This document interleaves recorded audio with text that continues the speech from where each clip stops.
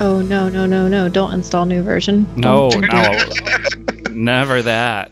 Your eyes got so big. The terror. I'm nervous. Roads are golden, connected to USB microphones. Yep. All is good in the world. I think so.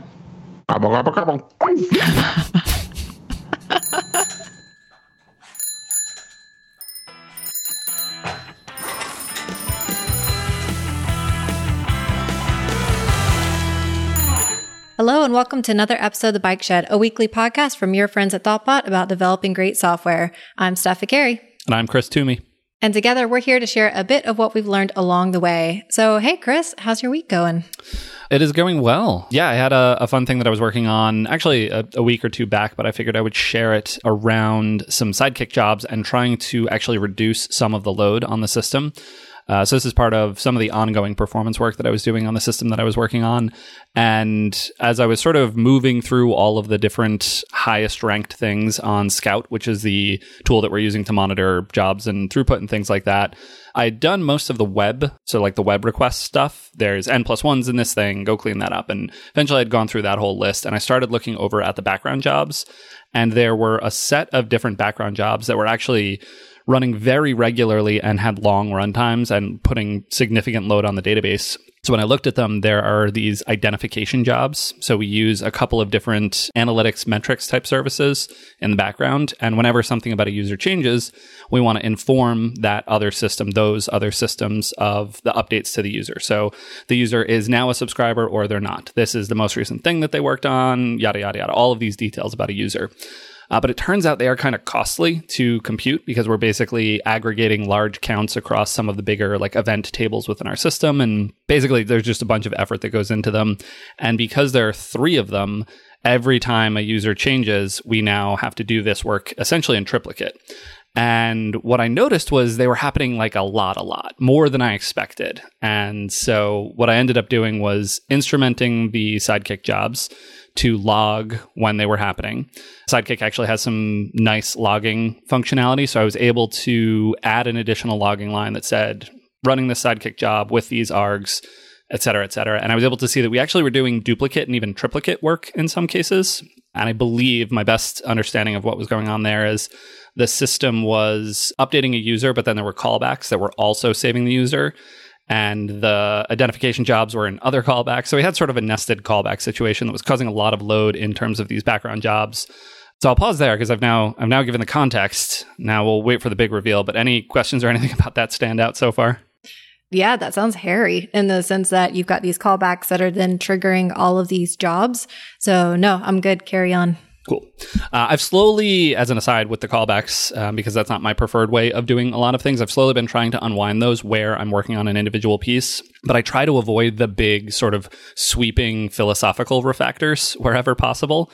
So like, I don't like callbacks. I'm going to change every callback in the system and introduce something else. I struggle to find that to be valuable work, or when I've done that sort of thing in the past, when I was more go off on an adventure of refactoring, I find that I'll break things and then you lose trust. And I just found that that's not the best thing. And in general, I like to do the work when I'm in context, like I'm working on the user right now. And you know what? This callback is causing me trouble. So I'm going to change just this one right now. But anyway, so I have been doing some of that work gradually, but this didn't feel like the time to fundamentally change all of those. So what I was able to do at the end of the day was add in a configuration for unique jobs in Sidekick. I marked these jobs as being unique while they're enqueued and while they're executing. And then I deferred the enqueuing. So I'd say instead of immediately enqueuing this background job, enqueue it for 2 minutes in the future. And because of the unique job functionality, if it already had that job enqueued, then it would just drop the next one. Drop it in a good way, to be clear. So it would not enqueue a subsequent additional identify call. It would just say, oh, we've already got one on the queue. Cool. That'll happen when it happens. And we're good to go. And what was fun was I did some quick calculations based on the change, the average runtime of one of these jobs times the amount that they were running. I ended up saving 24 hours of computation time per day, which was a funny, weird, specific number. I was like, I feel like I may be doing the math wrong, but I think I'm saving 24 compute hours per day by doing this deduplication. That's amazing. I love that you took the time to calculate and figure out how many hours that you were saving, because that feels like such a nice win to then be able to communicate out to others as well as to the improvement that you've made. I'm curious, when you talked about being able to make the jobs unique so it could check to see if the same job was already running, is that scoped to per user? So if we have two different users, each user has been saved, so two different jobs getting queued, one job goes off to the races and is running, the second job sees that the first one is running and then just waits? I think you can actually configure how it determines the uniqueness, but the default version is unique based on the params. So it's like identify user in amplitude, and then the user ID is the parameter there. And so it'll be unique per that user. That's so cool. I didn't know you could do that with Sidekick, but that seems incredibly handy. So Sidekick has a couple different levels. There's the regular Sidekick, and then there's Pro, and then there's Enterprise, I want to say. And I believe this is a feature of either Pro or Enterprise. But there's also some community gems out there that replicate some of this functionality, which I always find that kind of interesting, that there are folks providing similar functionality. There's sort of an ecosystem that exists around Sidekick, but also there are the higher cost tiers or the non-free tiers for Sidekick. Always intrigued by the business model of Sidekick, as well as the interesting functionality that comes along. Because they've managed to like create software that they can charge for and it's doing so well? Or what do you mean by you're intrigued by it? Yeah, that intersection of Sidekick is truly open source and it's available and people are able to run with it or read the source code and understand it and then build things based on that. And so all the wonderful benefits that happen from open source.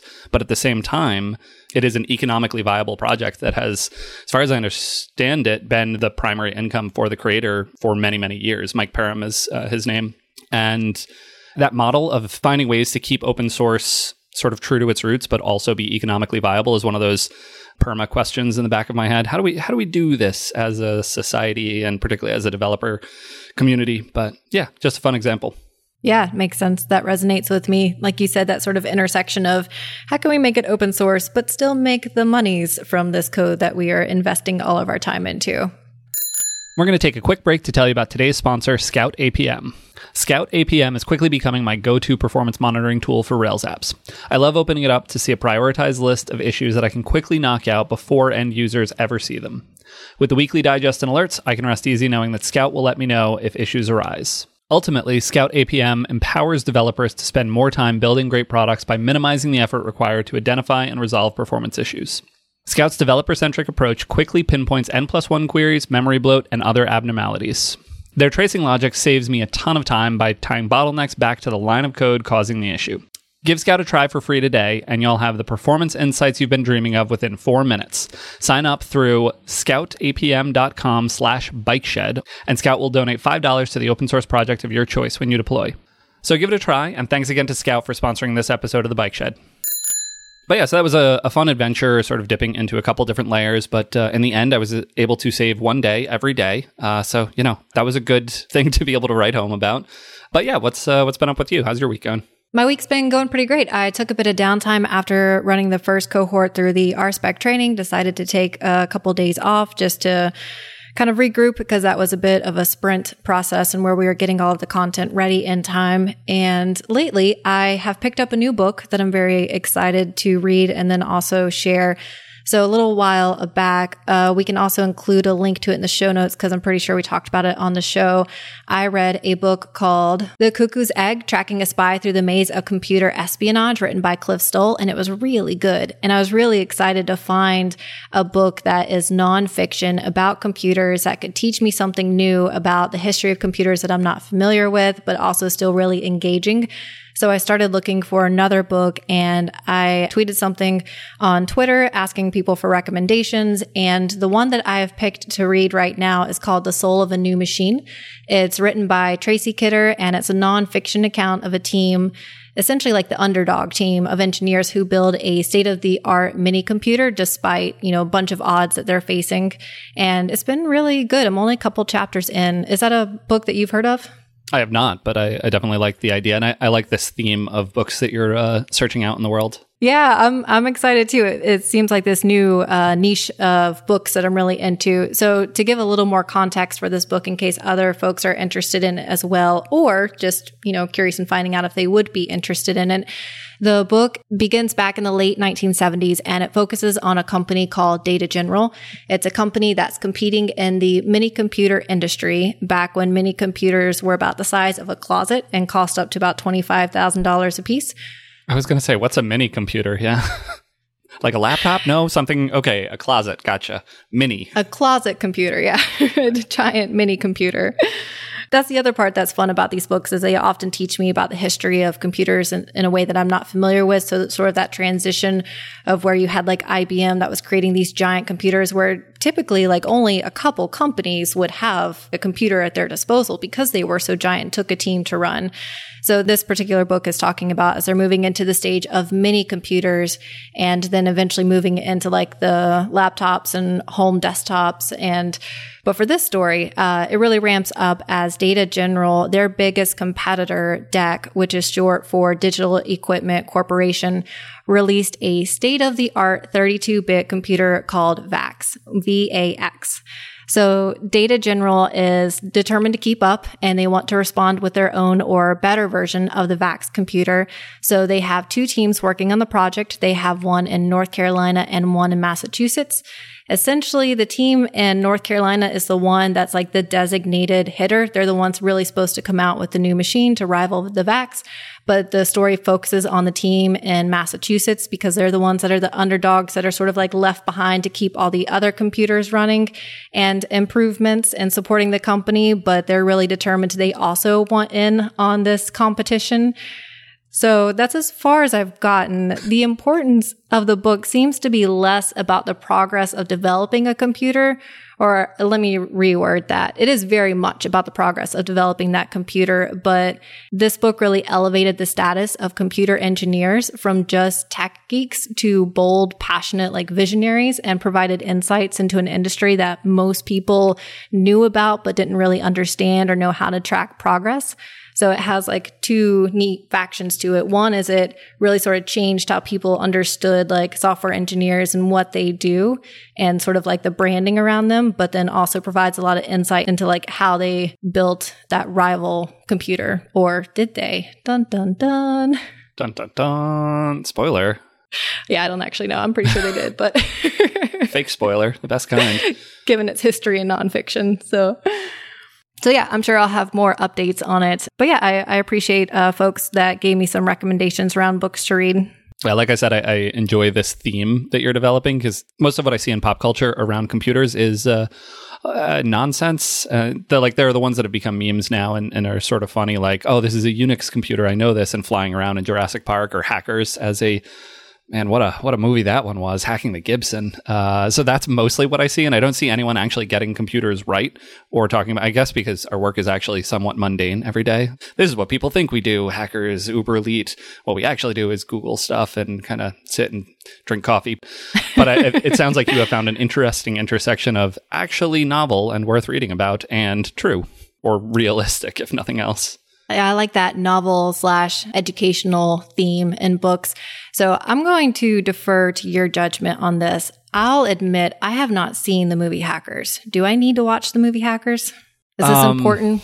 I haven't seen Hackers in years, so I almost would be interested to re-up and see, like, even back when I knew it was ridiculous, but I would extra definitely know it's ridiculous now. I think it's very much of an era, and I don't know how it would hold up. I enjoy it, but I have sort of a nostalgic attachment to it. You do not have that because this would be the first time in your life watching it, but I don't know. I think it's worth it. Sure. Yeah. Why not? I'm interested, straw poll of the audience. Folks who are listening to this, tweet at us and let us know. Should Steph watch Hackers? Yeah, I'd be down for that. One, I take your advice, of course. But then two, if folks have opinions as to whether this is an important movie for me to watch or not. There is one movie that I saw not that long ago that I really enjoyed. I'm trying to think of the name, but it's a young boy and he's like at war with a computer and that's going to launch nuclear missiles. Does any of that ring a bell? War Games, I want to say. Yes, that's it. War Games. Yeah. That one I feel like was more representative because it had the giant, ridiculous floppy disks that were like the size of a pizza. So yeah, that was a really good one. I enjoyed that one. I don't know that I've actually even seen that one. I'm just familiar with, like, again, it's iconic and meme culture built up around it. But maybe we'll trade. You watch Hackers, I'll watch that one, and then we'll compare notes. This is like you having to watch Labyrinth, though, which I'm pretty sure you still haven't. So I'm going to be straight with you. I don't think I'm ever going to watch Labyrinth. Wow. I hope that doesn't break your heart. I mean, a little. It does, especially because I was led to believe that was the thing you were going to do. But here we are. Ah, crap. Yeah, you're right. I did. I think I did make that promise I was going to watch it. Okay. Well, we'll see. It just doesn't seem like my type of movie. You've renegotiated expectations here, and that's the most important thing. So, moving forward, I'll just, each new thing that you tell me, I'll just weigh it and say, like, maybe this is true, but that's fine. Just know that at some point I'll confess and I'll be honest about the lie that I've told. Eventually consistent Steph truths? Is that what we found ourselves with? We're going to take a quick break to tell you about today's sponsor, HelloFresh. You can get fresh, pre-measured ingredients and mouth-watering seasonal recipes delivered right to your door with HelloFresh, America's #1 meal kit. HelloFresh lets you skip those trips to the grocery store and makes home cooking easy, fun, and affordable. When HelloFresh reached out to sponsor this episode, they kindly offered to send Chris and I a box so we could experience their service, which is great because now I can tell you how it went. So after whipping up their recipes in the kitchen and learning about the company, there are 3 areas where HelloFresh really impressed me. The first area is time. I really like to cook, but during the week, I could definitely use some help cooking up something quickly and healthy. My meal kit included 2 recipes, an Italian garden veggie soup, and a black bean and poblano quesadilla. I found each recipe took about 10 minutes of prep, like chopping fresh veggies, and then another 30 to 40 minutes to cook. I also found the recipe cards really easy to follow with simple steps and helpful pictures to guide the cooking process. So next is taste. I definitely want to be efficient with my cooking time, but I also want delicious food that I can share with my family. Both recipes were really good, and I'd love to make them again. I'm also excited to check out their other recipes because they offer a ton of options, including 20-minute meals, low-calorie, vegetarian, and kid-friendly meals. So that brings me to my third item, sustainability. I tend to worry about how the packaging that's used for each recipe impacts the environment. So I was pleasantly surprised to learn that HelloFresh is the first global carbon-neutral meal kit company. Also, since HelloFresh offsets their operations, travel, and their shipping emissions, their carbon footprint is 25% lower than store-bought grocery-made meals. Pretty cool. So thank you again to HelloFresh for a fun experience. And if you're interested in delicious, easy-to-make meals, go to HelloFresh.com/BikeShed80 and use the code BikeShed80 to get $80 off, including free shipping. That's HelloFresh.com/BikeShed80 and then use our code BikeShed80 to get $80 off, including free shipping. Thanks again to HelloFresh for sponsoring today's episode of The Bike Shed. So pivoting just a bit away from my potentially duplicitous nature, I have a question for you. That's not duplicitous in any way, but a genuine question that I wanted to get your opinion on, and it's related to testing. So during the RSpec training course, towards the end of the course, someone asked a very thoughtful question, and I told them that I'd like to think about it for a little bit and get back to them because I think it's a very interesting and sort of like challenging spot that they're in. So I'll share the question with you. So tests help us shorten the feedback loop and build confidence that our code works, but when running tests becomes super slow and incredibly difficult to write, mostly due to working with legacy code that's incredibly hard to test, and testing the code manually becomes the faster option, how can a team regain value in testing? So my interpretation on this is essentially when tests feel more like a barrier than a helpful guide, how can teams turn their test suite from a liability into an asset? And I'm really curious around your thoughts. And to provide some additional context around this that I mentioned briefly, this team is struggling with test coverage, mostly because they're working with a lot of legacy code that has been around for probably like a decade.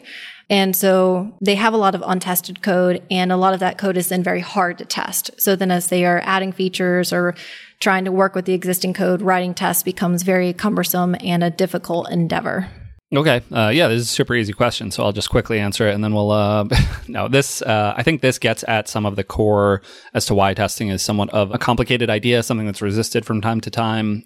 What I like is that the conversation was framed in terms of 2 of the different benefits that we can get from testing, which is helps us get feedback as we're working and build trust in our systems. And I think both of those are really important. What this question feels like it's really hitting on is more on the feedback. You're getting a ton of feedback as far as I can tell. You, the person who asked this question, you're getting a very strong voice of feedback that your system is too complex. Because in general, things that are very hard to test are actually very hard to understand. It's rare that it's like, it's a really simple piece of code. It's just so hard to test. Those 2 don't end up being true together in my mind that often. If it is very hard to test, almost always that is pointing at it is very complicated. And so as to the solutions, that's where things get difficult. I would probably have a couple of questions. Like, is your whole system this legacy quagmire that is very difficult to test? And if so, are you having to make changes to it over time? If both of those are true, like if most of the system is this legacy stuff and you're making changes to it regularly, then I would really invest in slow incremental changes to that system to make it more testable, to make it more reliable, to get it out of, like, if everyone thinks of that portion of the code base as legacy and other, how do you start to wrap your arms around it and own it? There's a wonderful talk that I'm sure I've mentioned, I don't know, probably 10 times on the Bike Shed now, but it's Therapeutic Refactoring by Katrina Owen. In it, she talks about the idea of black box testing. So you have this gnarly piece of legacy code. How do you go about getting that under test coverage? So that is one idea that I would explore, is like, how do we actually go about wrangling some of this gnarlier code? But additionally, if there is a portion of the code that is rougher to work with, rougher to test, is there a way that we can encapsulate it a little bit more strongly, add more explicit sort of module boundaries or API interface boundaries such that we've now hidden away that stuff? It has a very clear API, and now we can actually work against a fake or something like that, such that we're still able to test the rest of our system, but that piece that has the complicated bits that is maybe easier to test manually, then maybe that's what we continue doing for that portion, but we're able to test the rest of the system in a more traditional, more automated fashion. I am really intrigued, though, by the question of, like, it's easier to test manually than it is to test in an automated fashion. That's the sort of assertion that I would want to poke at a little bit and understand better. Like, what does it actually look like when we're testing this thing manually? And why is it that we can't automate that flow? Yeah, all of that resonates with me. And then just picking up on the last bit you said, talking about how testing manually is the more expedient approach, and if that's really true. And I suspect that that may be true in some cases, but even then, like, you're likely only testing the cases that you know about and maybe the happy path cases. And then once you've tested it and you've gotten it to production, then the next person who comes along, they have to figure out how to test it. So I would be surprised if that's really true. It may feel true in the moment, but there are other times that code's going to have to be manually tested that are then going to take longer than if you had probably invested up front when you have more context to test those high level flows. So yeah, I'm also intrigued in understanding maybe some more concrete examples where it feels faster to test it manually, either through the UI or maybe it's running like a rake task or something and then verifying the results. The other part you said that I really liked is adding boundaries. So some of this code is really hard to test because it does too much. So as you're trying to test it, it just feels overwhelming to try to test all the things that this class or this method is doing. So let's say we're talking like a method that has maybe like 400 lines. So to understand what's happening in that method first and then be able to test everything is challenging.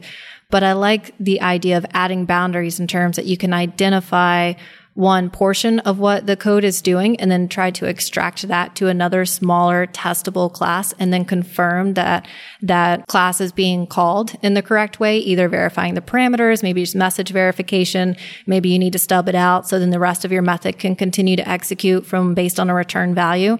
I think that's incredibly useful as a way to slowly start to refactor some of your code into more testable pieces. We're going to take a quick break to tell you about today's sponsor, ExpressVPN. So we all know how VPN protects your privacy and security online, right? So what's the best way to make sure that 100% of your data is encrypted so that no one can get a hold of your data? You guessed it, ExpressVPN. ExpressVPN creates a secure tunnel between all your devices and the internet so that everything you do online is encrypted. It reroutes your connection through a secure server, which blocks others from seeing everything that you do online. All they can see is that you're connected to an ExpressVPN server, but nothing beyond that. And it's not just for your phone or computer. ExpressVPN works on all your devices. It works on your tablets, smart TVs, and even your router, so your entire family stays protected.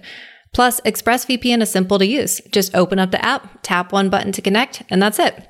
Your data is your business, so protect it at expressvpn.com/bikeshed. Visit expressvpn.com/bikeshed to get 3 extra months of ExpressVPN protection for free. That's expressvpn.com/bikeshed to learn more. And thank you again to ExpressVPN for sponsoring today's episode of The Bike Shed. I do want to circle back and touch on something that you mentioned earlier about writing the test. And then that's something that I think you mentioned investing in, but I'm curious in terms of like what that truly looks like for the team. Is it sort of like an ownership upfront of acknowledging that yes, testing is hard, but it's something we're committed to, and saying that feature development will slow down as we add tests? Like, how do you balance that trade-off between we are committed to test, we know this is challenging, it's going to take more time, but it's also important that we still ship frequently? How do you find that right balance? Again, another super easy question right up the middle of software development at the intersection of technology and people. I think I've shared this on other bike sheds, but one of the things that I've really tried to do over time is move from sort of admonishing people or saying you must do this because it is the correct thing, because it is a quote unquote best practice or anything like that, and try and anchor conversations and current pain points around the actual workflow and the software that we're developing. So is it that we're not getting feedback as we're developing? You know, we make a change, but then we have to push it up to CI, and CI takes 25 minutes and we don't even know if our tests are working at all.